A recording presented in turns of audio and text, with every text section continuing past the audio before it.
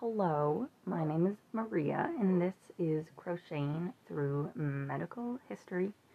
Each week, I will be diving into the history of a different disease or condition. That is my cat, Gimli. He likes to yell, and he will be here a lot.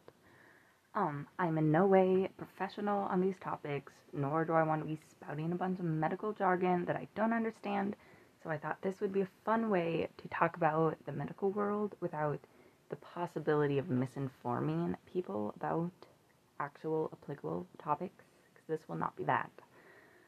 Every episode, I will also be crocheting something that relates to the topic of the episode, so that is fun as well. Yes, please enjoy. This is Crocheting Through Medical History.